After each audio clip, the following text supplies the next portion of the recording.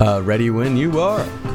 Hey everybody, we're back! It's Sex and Other Human Activities with me, Sarah Benincasa, and you. Ding ding dong, Marcus Parks. Ding ding dong, Marcus Parks. We are at twitter.com/Sarah J. Benincasa, twitter.com/Marcus Parks. I forgot to mention last time that our sponsor is sexcusemoi.com. Whoops. Yes. SEXCUSEMOI.com. You can use the name SARA, the code SARA at checkout to get 20% off your purchase. Isn't that exciting? They sell sexy time things.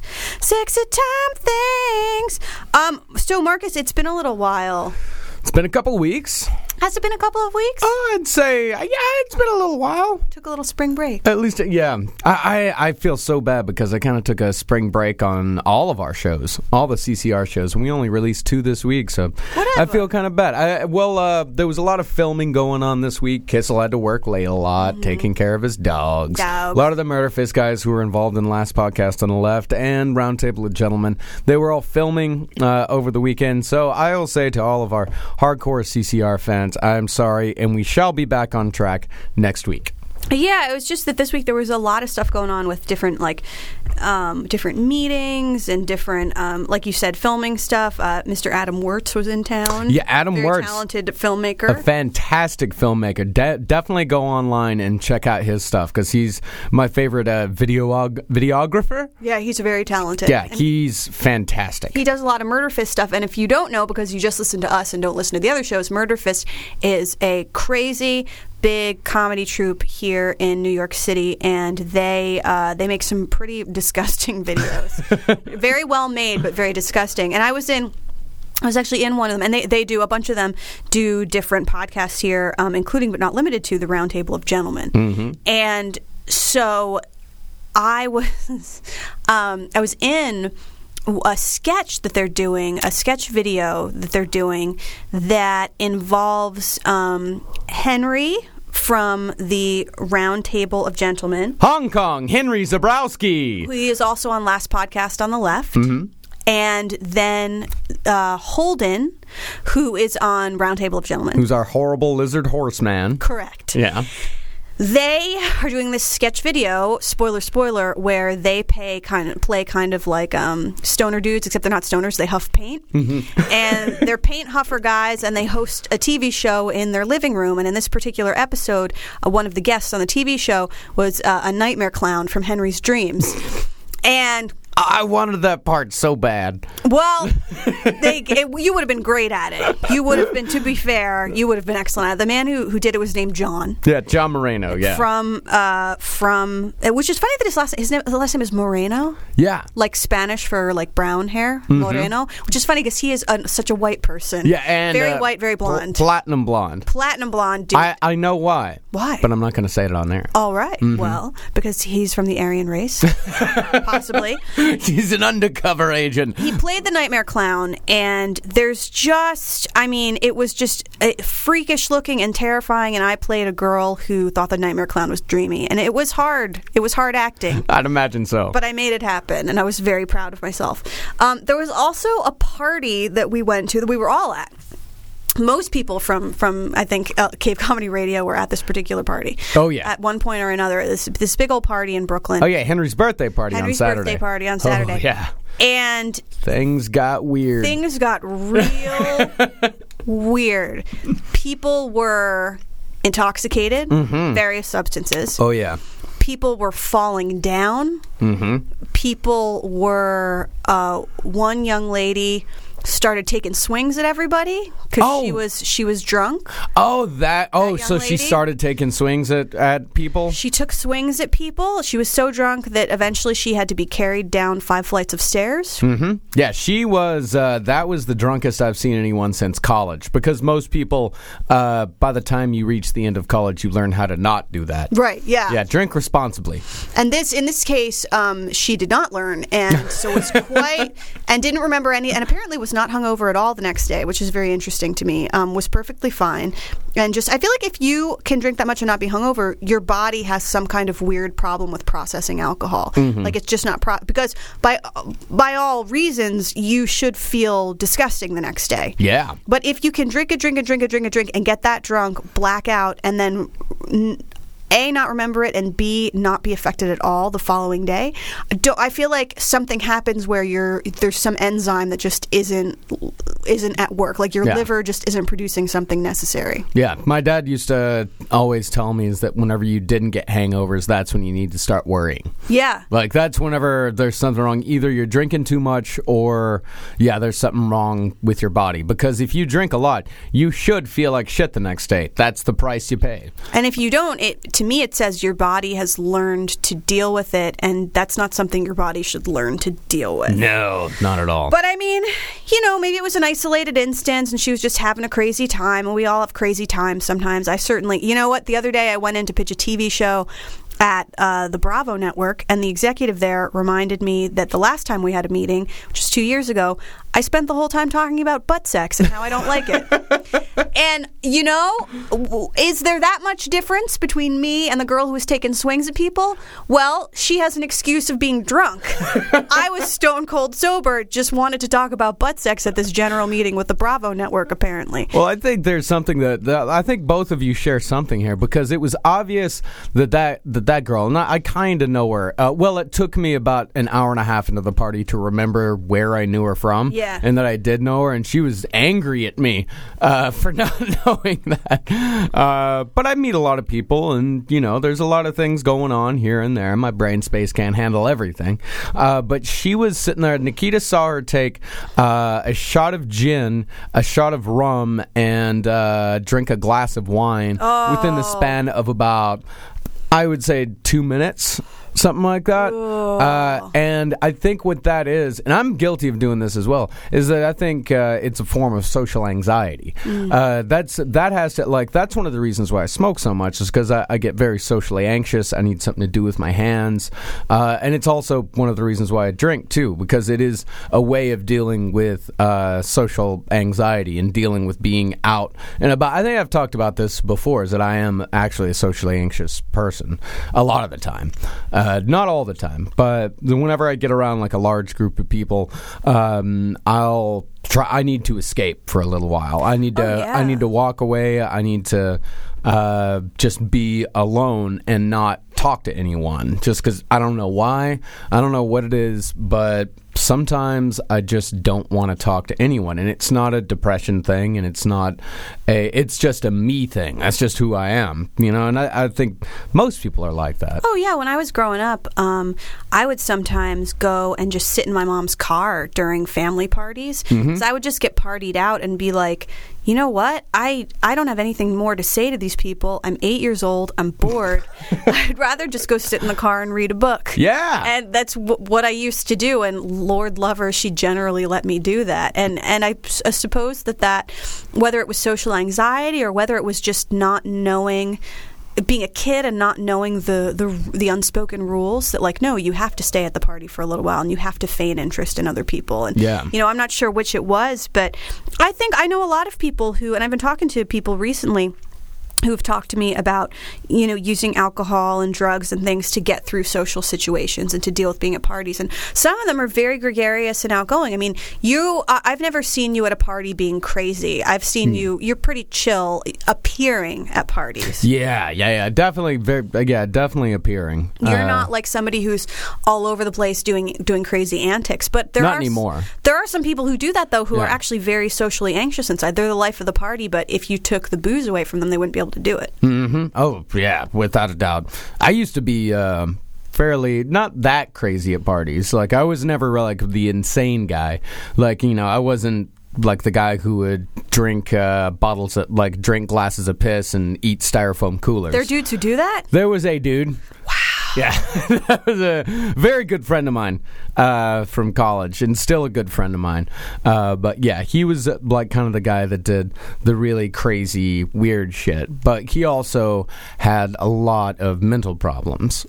So that was one of the first things that me and him bonded over. And he was one of the first people that I ever talked to openly about what goes on in my brain and what kind of mental problems that I have, because he had them too. And I'd never met anyone that openly would admit to it, and was openly and was actually getting help for it outside of my family, outside of just like immediate family, and not even like cousins or anything like that. Like, I had cousins who didn't even realize until, like, hell, after I moved up here, didn't even know that I took medication. Mm-hmm. And I've been on medication for years and years and years, and they had no idea that I was on it. And they were like, "You don't need that." Why are you taking that? You don't need that. I'm like, no, you know that I've been happy and stable for like 5 years now, right? Relatively stable.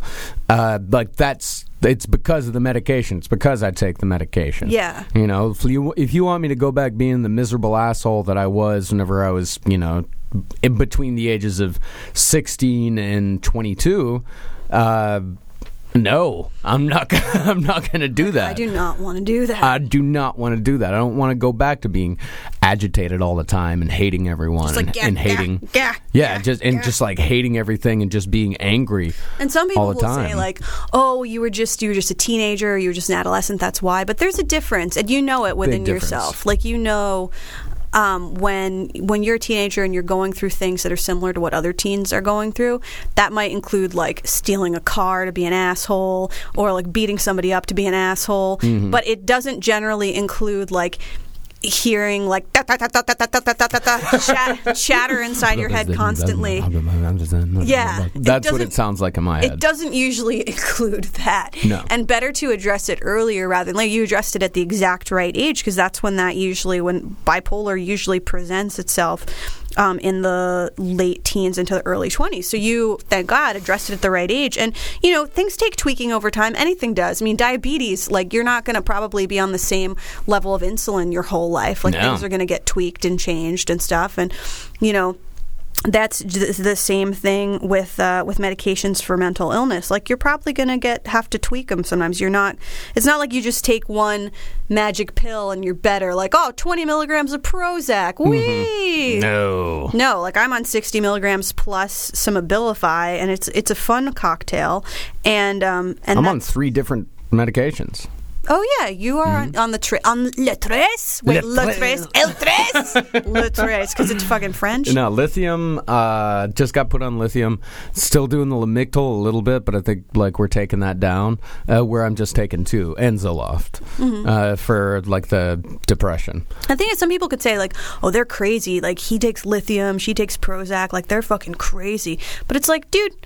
It's not crazy to understand that you need help and to seek that help. That's the opposite of crazy. Yeah. What's crazy is pretending that you're too cool for school. I'm not saying everybody needs it, but like if you're going to look down on somebody else for getting help for problems, I would say there's a pretty good chance that you've got some problems yourself you're not addressing. It's kind of like how a lot of times, and there's been a lot of talk about this in recent days about how a lot of times these people who crusade against, or maybe not a lot of times, but sometimes folks who crusade against gays and are very anti-gay and anti-gay marriage and anti-gay anything at all, actually, you know, turn out to be gay themselves or to engage in homosexual behavior recreationally.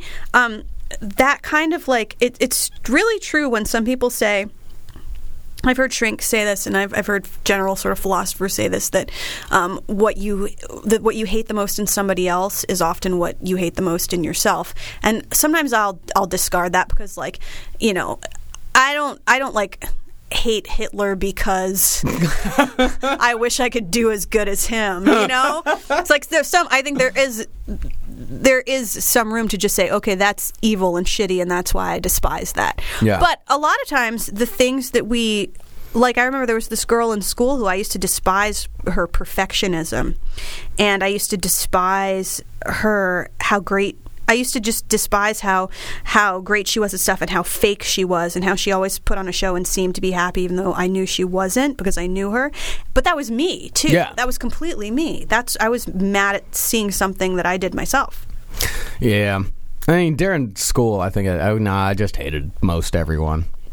Well, they're probably dicks. Sometimes, it doesn't. Just if some kids. Most people were. I had a couple of like very close friends that I'm still in touch with today, and just saw last time I went back to Texas, and it was fucking awesome. The guys that whenever we were shooting bottles with a BB gun in the backyard, and we shot one of the guys. You shoot him in the ass or the hand? Hand. Try to shoot him in the ass. Got him in the hand. Yeah. Yeah. Those two guys. God, what if it had gone up his butthole? That would have been a problem.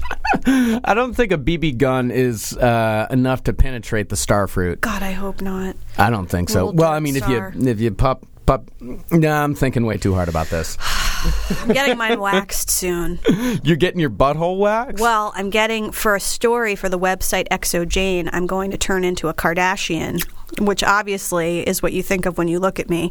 And one of the ways in which I'm going to turn into Kardashian, in addition to getting spray tanned and wearing a booty booster in my jeans and just dressing like a straight up hoochie and getting my hair blown out, is that I am going to get a Brazilian wax. Oh! I'm very scared. You should be. And I thought Brazilian meant that they take it all off, but actually, you can get a Brazilian where they don't take it all off. Brazilian, when people say, oh, she got a Brazilian wax, it means that I realize it means that they do the front and the butt.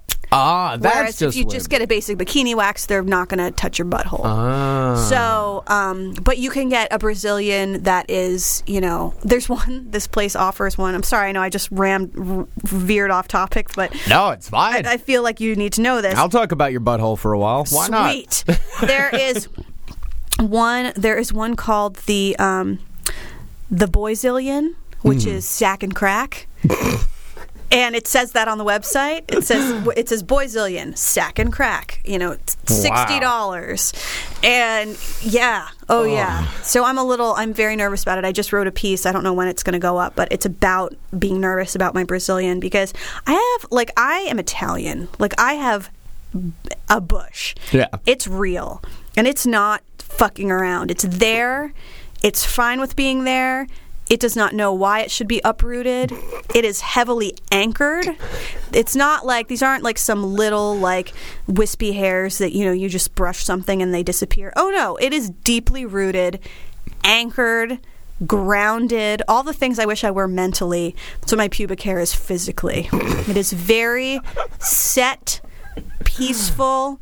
It has a strong base of operations, and it is not going to be easily removed. Now, my girlfriend's got Arabic blood. I know what that's all about. Oh, yeah. Well, I think that's probably why I have anybody who's Mediterranean has got, some bush hair. Mm-hmm. Has got to, whether you're an Arab, you're Greek, you're Italian, whatever it is, you have got some situation happening. Oh, yeah. And I'm very frightened about it. And I have consulted with people who have seen it, and they all are like, yeah, that's going to be a problem. That's going to be horrifying. So I've actually been thinking about it, and maybe this could be our other human activity. It could be waxing just for today. Our other human activity, because we talk about sex and other human activities, of course. Our other human activity, perhaps waxing. What I want to know is, and I invite the listeners to write to cavecomedyradio@gmail.com. Again, that's cavecomedyradio@gmail.com. Or go to facebook.com/sex and other human activities and like us and be our friend there and put suggestions down what I should do in advance to dull the pain. I've come up with a few ideas. Okay. Going home this weekend to visit my dad. Uh-huh. He has Percocets. Oh, okay. Probably wouldn't notice if I took one. Probably not. So I could steal an older man's prescription medication. That's one thing. See, I just asked my dad. I don't know if my dad would be cool with it. Because he'd want to know why, understandably, and then it's like, I don't know. Tell him you're going into surgery. He'd be like, so why is your doctor not prescribing them? And I'll be like, tell him he's a dick. Be like, my doctor is a loser, and he won't give me perks for this vagina surgery I'm getting. Okay, another idea is just to take a couple Klonopin to chill me out. Mm-hmm. But the thing is, Klonopin for me works really well in that when I take it when I'm feeling chill, it does nothing. If I take it when I'm having a panic attack, it gradually brings me back to planet Earth. Okay. But it doesn't fuck me up. It doesn't give you that cool Xanax feeling where you're just like, woo, I'm floating. Yeah. And that's good because Klonopin generally, I've heard, is less addictive than Xanax for that very reason. It just doesn't give you that like, woo feeling. So it's fine if I'm perfectly chill. It's still going to hurt like hell. Yeah.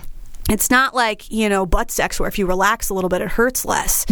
It's just like, it's just gonna hurt. Yeah. So the other idea I have is to go to a bar. Now, my waxing appointment is at noon. Mm-hmm. Go to a bar or maybe just go to a friend's house or just be at my house and do a couple of shots. I think that's probably the most reasonable thing. Yeah. I'm thinking vodka, so it's not all stinky. Yep. I'm not like, I don't go in there smelling like tequila. Alcoholic's choice. Yeah. I'm thinking vodka. I think I have to. And I have some friends. Actually, the girls at the office have some kind of vodka that's called, I think it's called peanut butter jelly vodka. It's supposed to taste like PB&J. So I was thinking maybe I go into the office at Exojane, ask them if I can get into their stash.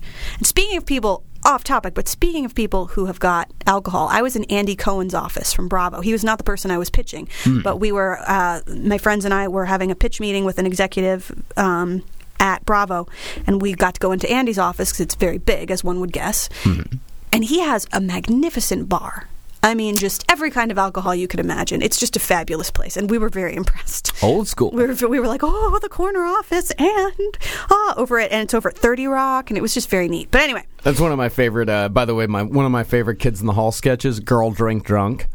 Have you ever seen that one? No, what happened? It's where Dave Foley becomes an absolute alcoholic, like with these gigantic, huge drinks that take 20 minutes to make. It's like, could I get like a spritzer melon Mai Tai on the rocks? And it takes like 30 minutes to make. Anyway. So he becomes an alcoholic, but only with like girly drinks. Only with girly drinks. And the last scene is him with like a slushy, pouring vodka into it, like sitting next to a table. Just, Maybe that's what I should do. Maybe I should get a full-on, instead of doing shots, I should just roll up in there and be like 11 a.m. Are there bars in New York that'll serve before noon? You'd have to go to a restaurant because most bars don't open until 2 or 3.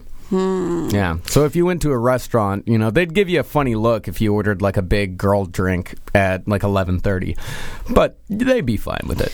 I gotta research where this place is. This place is called the Strip Ministry of Waxing. It was the Strip Ministry of Waxing. It was started in Singapore. It's an international chain. Apparently, their whole thing is that they are hygienic,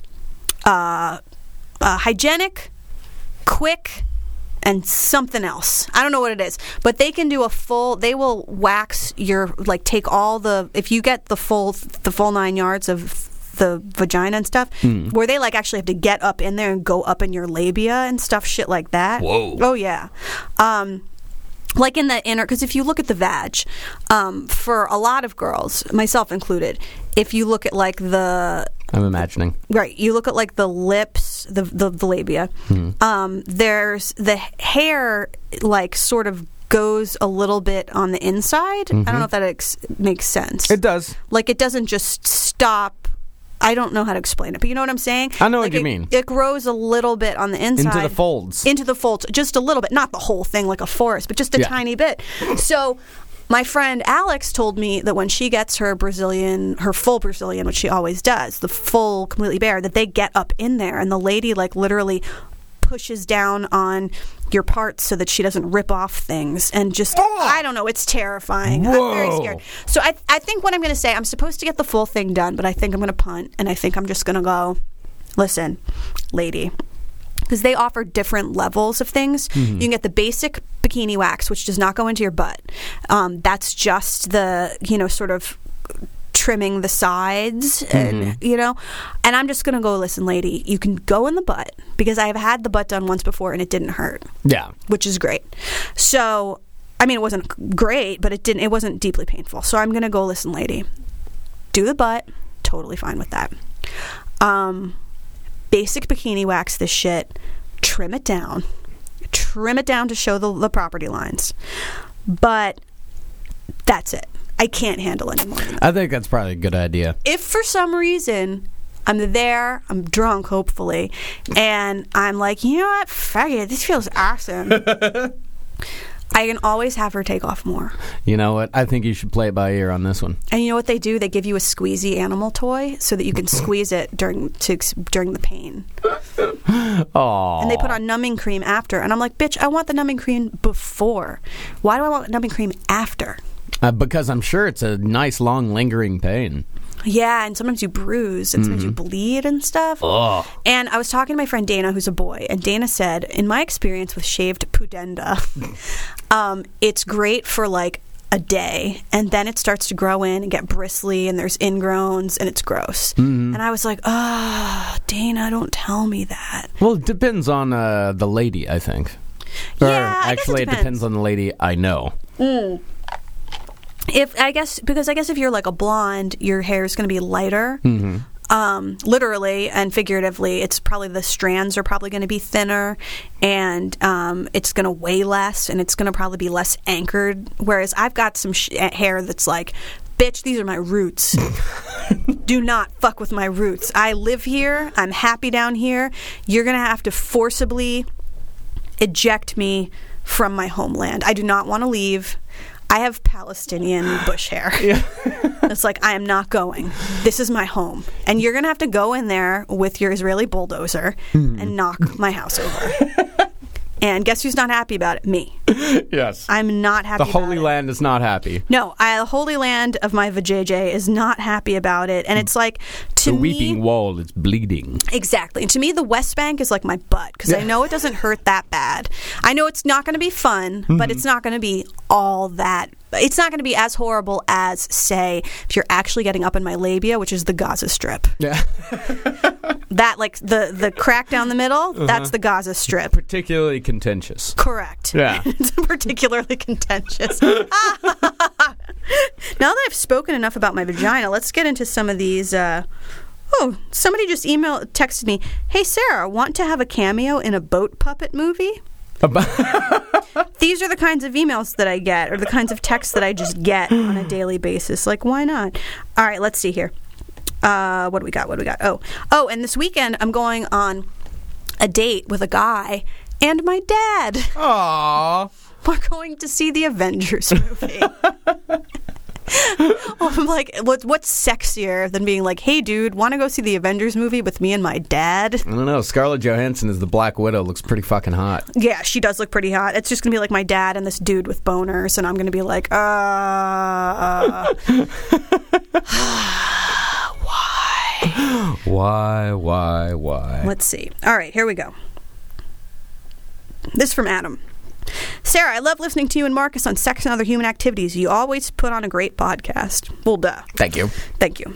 I just recently got laid off my job where I'd worked for almost 10 years. Can you imagine? Oh, God. Emotionally, that is... that's tough. I'm still sorting through the exit paperwork and getting signed up for unemployment. I also signed up for some freelance work that a friend recommended, which I'm sure will screw up my unemployment. Yeah, it will.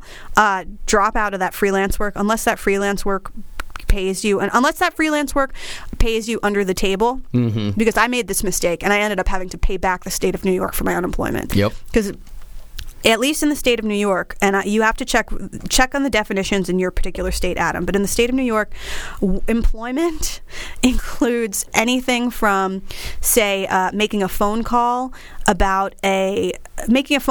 to an editor, like let's say you're a writer, making a phone call to an editor to discuss a project that you're going to get paid for in 6 months. That counts as work. Making that phone call and being like, okay, cool. So the due date is when?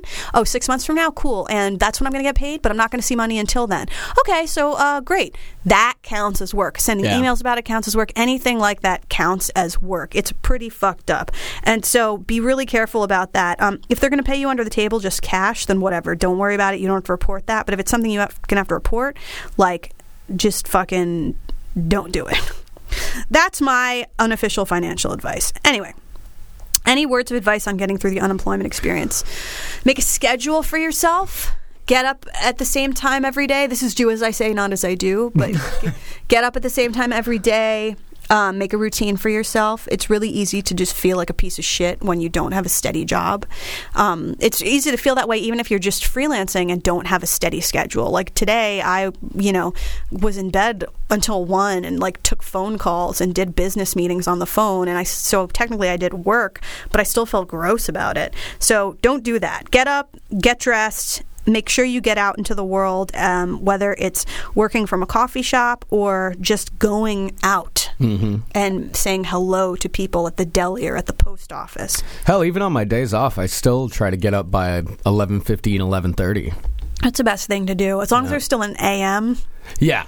Yeah, as long as it's not after, if it's afternoon, then I feel like a real big piece. Even if I've been out since at like 4 or 5 o'clock in the morning, I still need to get up by 11:15, 11:30. And everybody's different. Like for me, I'm going to feel like a douche if I get up probably after 10, which I do regularly. I have a friend who feels like a douche if he gets up after 1:30. It has to be before 1:30. Yeah. Some people just don't give a fuck one way or the other. But figure out what your douche hour is and get up before the douche hour. And, a few friends have been telling me to take the time to write a book. Great idea. I've had the idea for a horror novel floating around in my head for a while. Ooh. But how do you take on a whole book? It seems very intimidating to even start it. Well, my experience is going to be different from yours, because when I wrote my first book, and I'm working on my second now, but when I wrote my first book, what I did was I sold it based on a proposal. Because when you write a nonfiction book, like a memoir, you do a sample chapters, but you write what's called a proposal, which includes a lot of things. It includes like a piece about the kind of publicity you could do for the book. It includes a piece where you've got people who know you're writing to endorse your book. It includes a piece where you talk about your background and what makes you qualified to write this particular nonfiction book. With a fiction book, usually you have to write the whole thing before selling it. I was lucky enough with my second book, which is also my first novel, to be able to sell it on a partial. So I sold it on like 2 sample chapters or 3 sample chapters. And I was able to do that because I was working with the same company that I published my first book with. Most of the time, you're going to have to write the entire book first. However, you don't necessarily have to write the entire book before getting an agent. And I think that what you should do is think about your book, map it out, make an outline of what you think you would like to happen. It can be very basic, doesn't have to be super detailed. And then write the first, say, 2 or 3 chapters and send those to an agent with a query letter. And there's a book, I think it's called, it might be called Publishers Marketplace, Writers Marketplace, Literary Marketplace, something like that. There's a book that you can buy that has the names and addresses of every agent you can imagine in the United States. And you look in there, you look for people who accept fiction and who, more than that, accept genre fiction. Because if you're writing horror, you're writing a genre fiction. Genre fiction is like not necessarily the conventional, great literature that is going to win several prizes of Pulitzerdom. But genre stuff, just like, horror fans are very loyal in film and horror fans will watch films that the mainstream audience won't see. Same thing in publishing.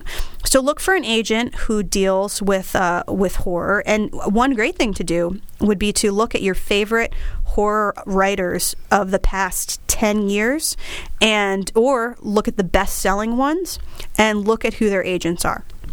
Look at who they say thank you to in the acknowledgments. Like, thank you to my agents, Stephen Irwin and Vanessa Poo Poo Pants at William Morris or wherever. Sometimes it's going to be big fancy names that you'll recognize, like big agencies you recognize. Sometimes it's going to be small agencies that you've never heard of before. Either way, if they've sold this big fancy person's book, they can probably sell yours.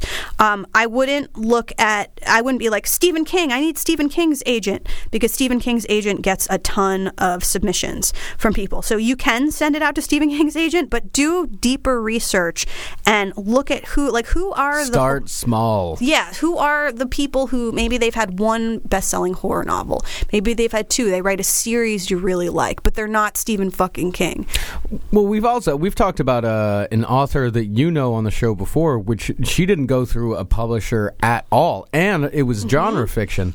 And I don't know, I think that might be the best way to go these days, especially for people like this guy, because in order to get like agents and publishers, like it seems to me sometimes that those people are coming from the outside and they've got like something already going for them.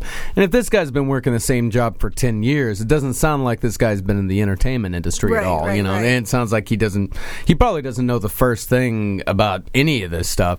I mean, I'd say don't put the cart before the horse and think about agents and all that stuff. Just write the fucking book. I'd say work on the outline, get those first 3 chapters written, then look at the outline again, decide if you want to keep going on that same path, and then once you finish with it, put it out yourself.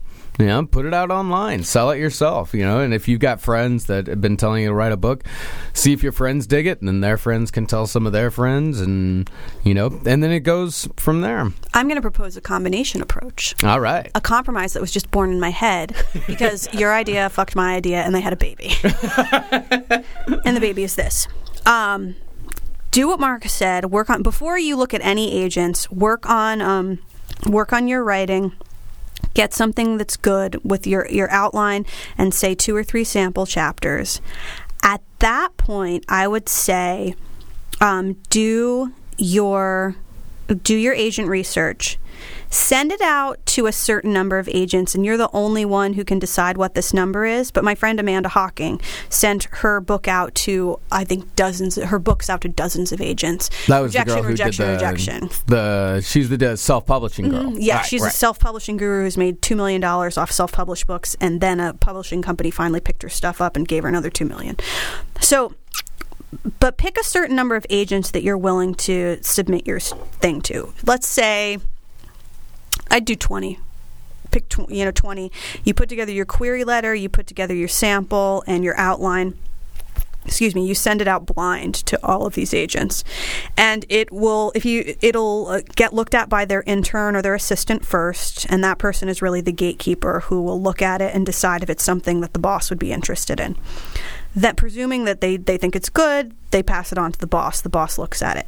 Now, the boss may choose to contact you or may not choose to contact you, but if you send out to 20 people and you get 20 no's, you are not allowed to take that for an answer.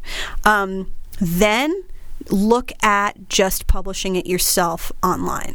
I think that's cool. I think that's a good compromise between the two ideas, because you can and look up Adam, look up this author. Her name's Amanda Hawking, Hocking. Amanda does. Okay, ready? This is a genre. It's a subgenre, but it's paranormal, young adult, urban fantasy, horror. Paranormal, young adult, urban fantasy, horror. Okay, that's what Amanda does, and she's very successful at it. Google her name and read about her, and read about her experience and what she did. I would say try the conventional route. If people don't bite the conventional way, that doesn't mean you give up. That means you self-publish. And you will do some self-marketing too. See how that goes. And if that goes great, you might just want to keep churning stuff out. If it doesn't go great, or if it goes great, you might be like, all right, then you can go to an agent and go, listen, I sold 11,000 copies of my first, book to Kindle and Nook, or I published it through Amazon and sold, 11,000 copies in Kindle, which would be fucking huge. Like, I don't think my book has sold 11,000 copies. That would be amazing. And then you have some hard sales data to show them, and that might get them interested. So, yeah, good luck, man. I mean, it's very exciting. I know it sucks to be laid off, but, also, as far as the laid off thing goes, I think you should take some time chilling, writing. Give yourself a set amount of time, whether it's a month or 2. But then I would start, trolling Craigslist, trolling job boards, and applying. Oh, speaking of your book, yes. My friend Nadia told me to tell you that she loved it. Oh, cool. Thank you. Yeah, and she listens to the show as well. Hello, Nadia. Hi, Nadia. Yeah, I've known her for years and years. Oh, that's awesome. Wonderful woman. My friend Kep, who is also your friend, Kat. Yes. He got an email from Amazon recommending my book to him the other day. That's awesome. Which I thought was great. I was like, oh, thank you. Now, this one, I don't know if did we read this one from the guy Travis who became a podcaster? Yes. We did. I thought we did because I remember that. Okay. Did we read this one? Okay, this one's crazy. Did we? I don't think we read this one. From the guy who wrote in like Scottish. No, we did not read that one. Okay. This guy wrote from Canada, but he's Scottish, and he wrote in like sort of like as if he were trying to write gangsta, like Gangsta instead of gangster, except, or maybe it's she wrote in like Scottish. I can't explain it. Okay, she wrote, "Your pods are magic. I'm a 61-year-old Scot living in Canada and don't hear yous tackling any Scottish accents on Saoha. They yis no get any feedback fae they cunts or wit. I just finished listening to Linny's World of Glasgow pod and I thought yous would enjoy it. I don't know if yous hiv." So... I don't think we've really tried to do Scottish accents, but we could start today. No, what is this email called? This was called Accents Podcast Glasgow, Scotland. Accents Podcast Glasgow. Yeah, it's yeah. It definitely made me giggle quite a bit. The only thing I like when I do a Scottish accent of some kind, I have to like scream. I can't do it quietly. I have to be like, "Marcus, you look beautiful." Oh, Sarah. Oh, I love you. Oh, my Lord. I can't just be like, I can't possibly do it anything with screaming. I'm trying to like, I can't do it. Hello, Lassie. Cave Comedy Radio. It's amazing. I love it. Sex and other human activities. Aye. That is the only... Yeah, I can't. But now try and like say it quietly. Sex and other human activities. It just sounds like I'm talking backwards, like the midget in fucking Twin Peaks. Yeah. Sex and other human activities. Sometimes my arms spin book. I'm enjoying. Wait, I'm gonna try it. Like.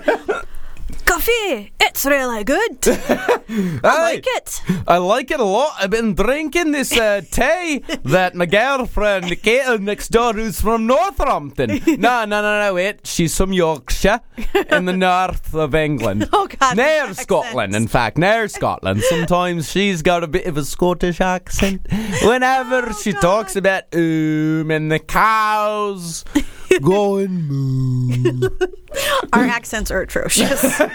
They are... But goddamn, they're fun. Goddamn, they're fun. They're horrifying. They're horrifyingly fun. Horrifying. Okay, I swear to God, that's the last one. Oh, man. Do we have other letters to get to? Because I think that's all we got this week.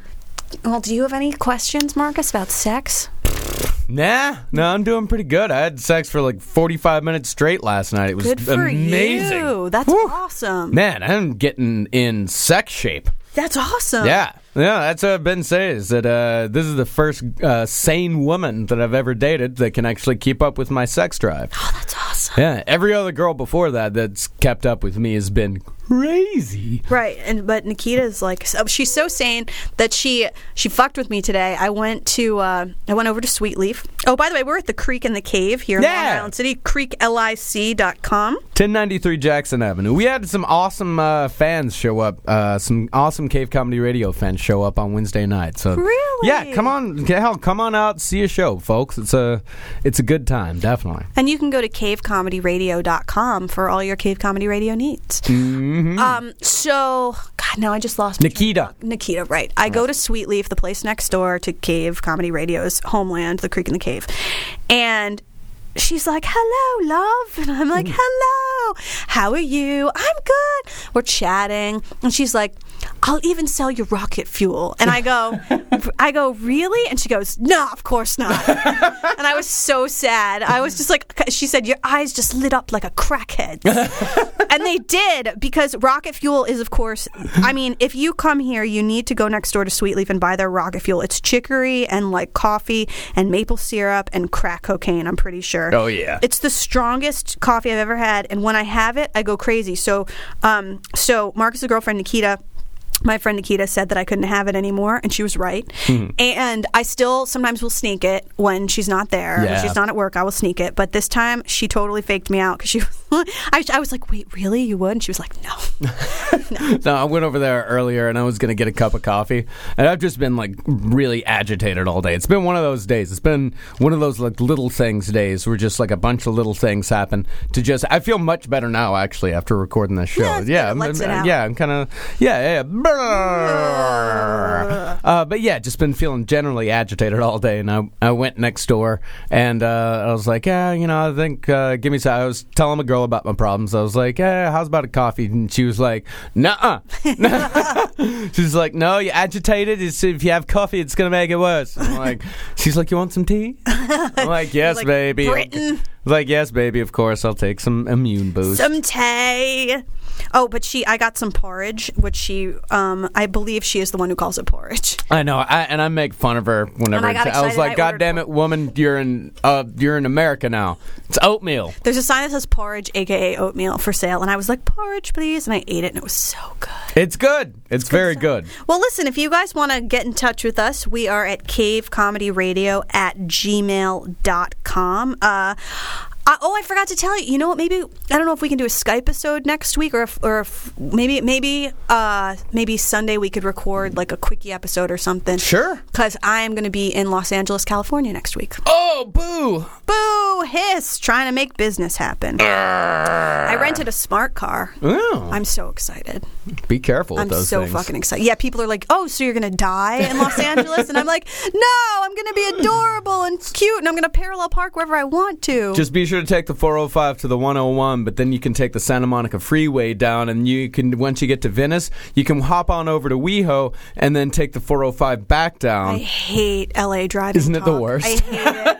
I hate when they start talking about where to go. I'm like, can't I just hop on a train and get there? And they're like, well, sometimes, but we don't use the train. Yeah. I'm like, ugh. Unless you get a DWI. I'm already nervous about, I'm nervous. The reason I'm renting a smart car is that I'm nervous about parking. That's my number one LA related fear is parking. Mm-hmm. I'm like, what if there's no parking, or what if it's a parallel parking? I don't know how. But I figure with the smart car, much smaller. It's so much smaller that it's like, dude, yes, you can parallel park this fucker. And I've been watching videos online about parallel parking. Watch me go to LA and never have to parallel park on this trip. You won't. Not once. And I'm just going to be like, oh, okay. So I rented this tiny freak car for nothing. People are going to stare at me, and I'm going to be like, hello. God, I do not have one good memory of LA from my adulthood. My childhood, yes.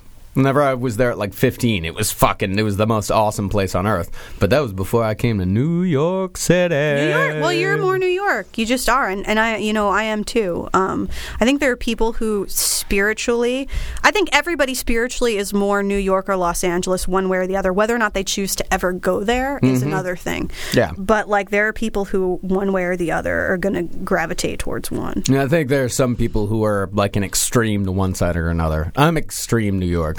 You're very New York. You're like Woody Allen.